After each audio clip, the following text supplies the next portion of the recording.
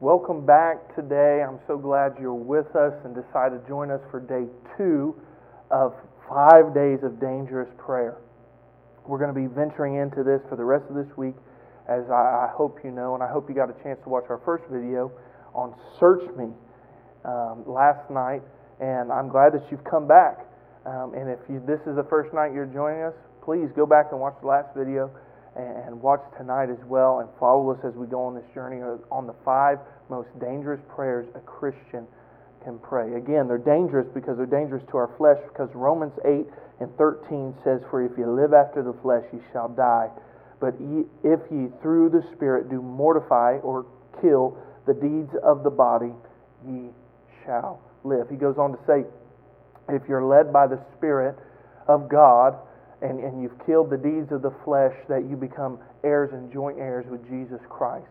And that's what we want to become. We want to become the fullness of what God has called us to be. We want to step into the things that God has called us to do. And many of us struggle with fear, struggle with anxiety, struggle with many different things. And Search Me gets us back into alignment with God. But now we're going to go into the second prayer, which is Break Me.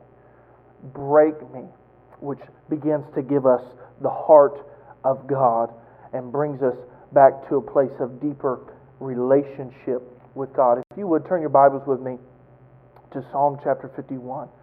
Psalm chapter 51. And we're going to read verses 16 and 17 there really quickly. It says in verse 16, "For thou desirest not sacrifice, else I would give it. Thou delightest not in burnt offering.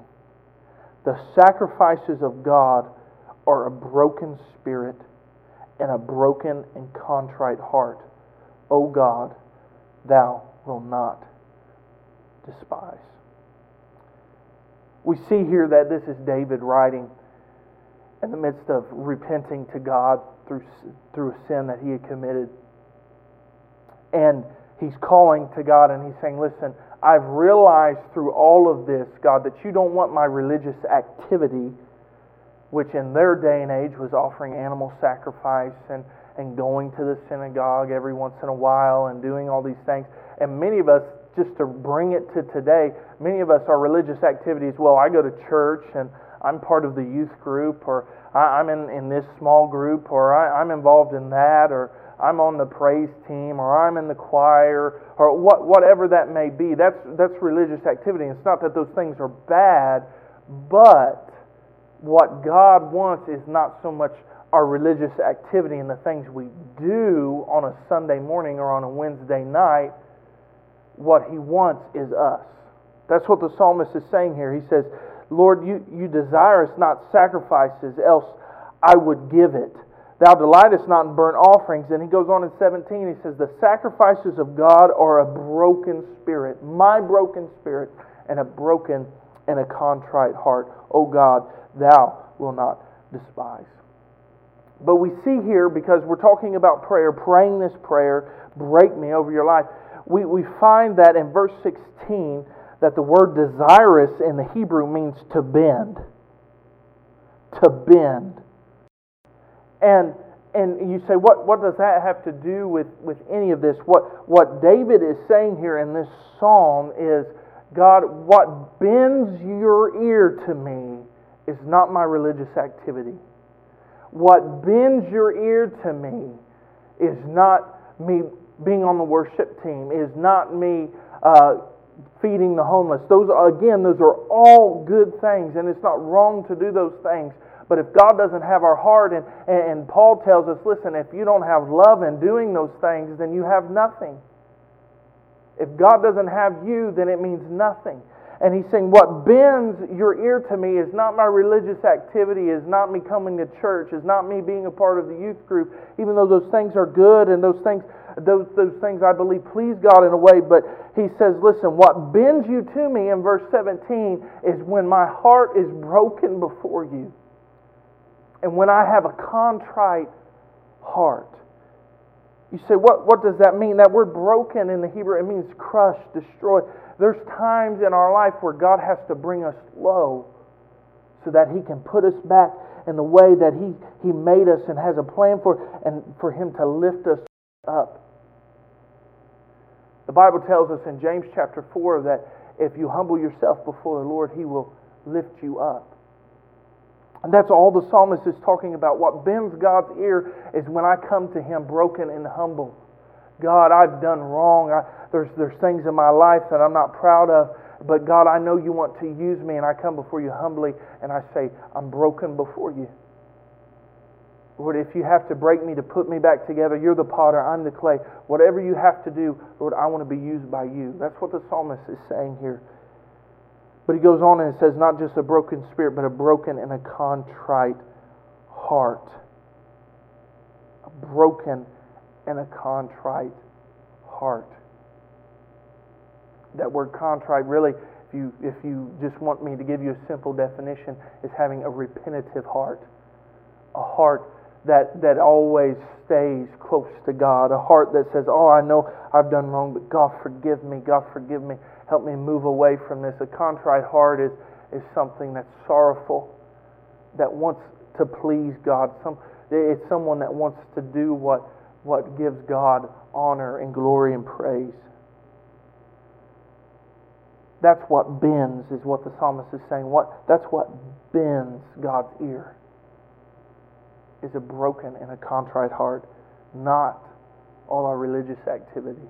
As good as they may be, as fulfilling as some of it may be, listen, what I want more than anything is for God to have all of me, and for me to have all of God that I can before I go on from this life. I want all of God that is available, if I could possibly pursue it.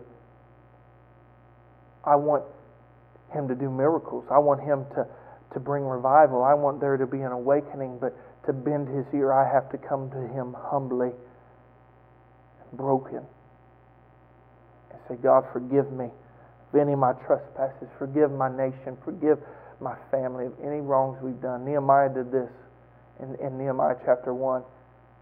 And God used him. God came to him. That bent God's ear to him, and He heard his cry, and He said, I'm going to use you, Nehemiah, to rebuild walls, to rebuild a city. And that's what God wants to do in you today. I want to give you a classic example of what God can do when you come to Him humbly and broken. Evan Roberts was one of the leaders of one of the greatest revivals that this modern world has seen. 1904, the Welsh revival broke out in a small English village. And Evan Roberts was the leading face of that revival. And you know what he prayed? Bend me. Bend me, O God. Bend me. Bend me, O God. Bend me to Your will. Bend me to Your way. And God, wherever I know, as long as wherever I go and You're there, as long as I'm in Your will, and wherever it may take me, bend me and to Your will, conform me to Your will. And as I'm being bent and prodded to follow the path that You have for me, I know that I have Your ear bent towards me. God hears the prayer of the righteous, the one that longs to stay in His will. And that's what this prayer is all about. Let me pray with you today. God, we come before You. We thank You for those that have tuned in tonight.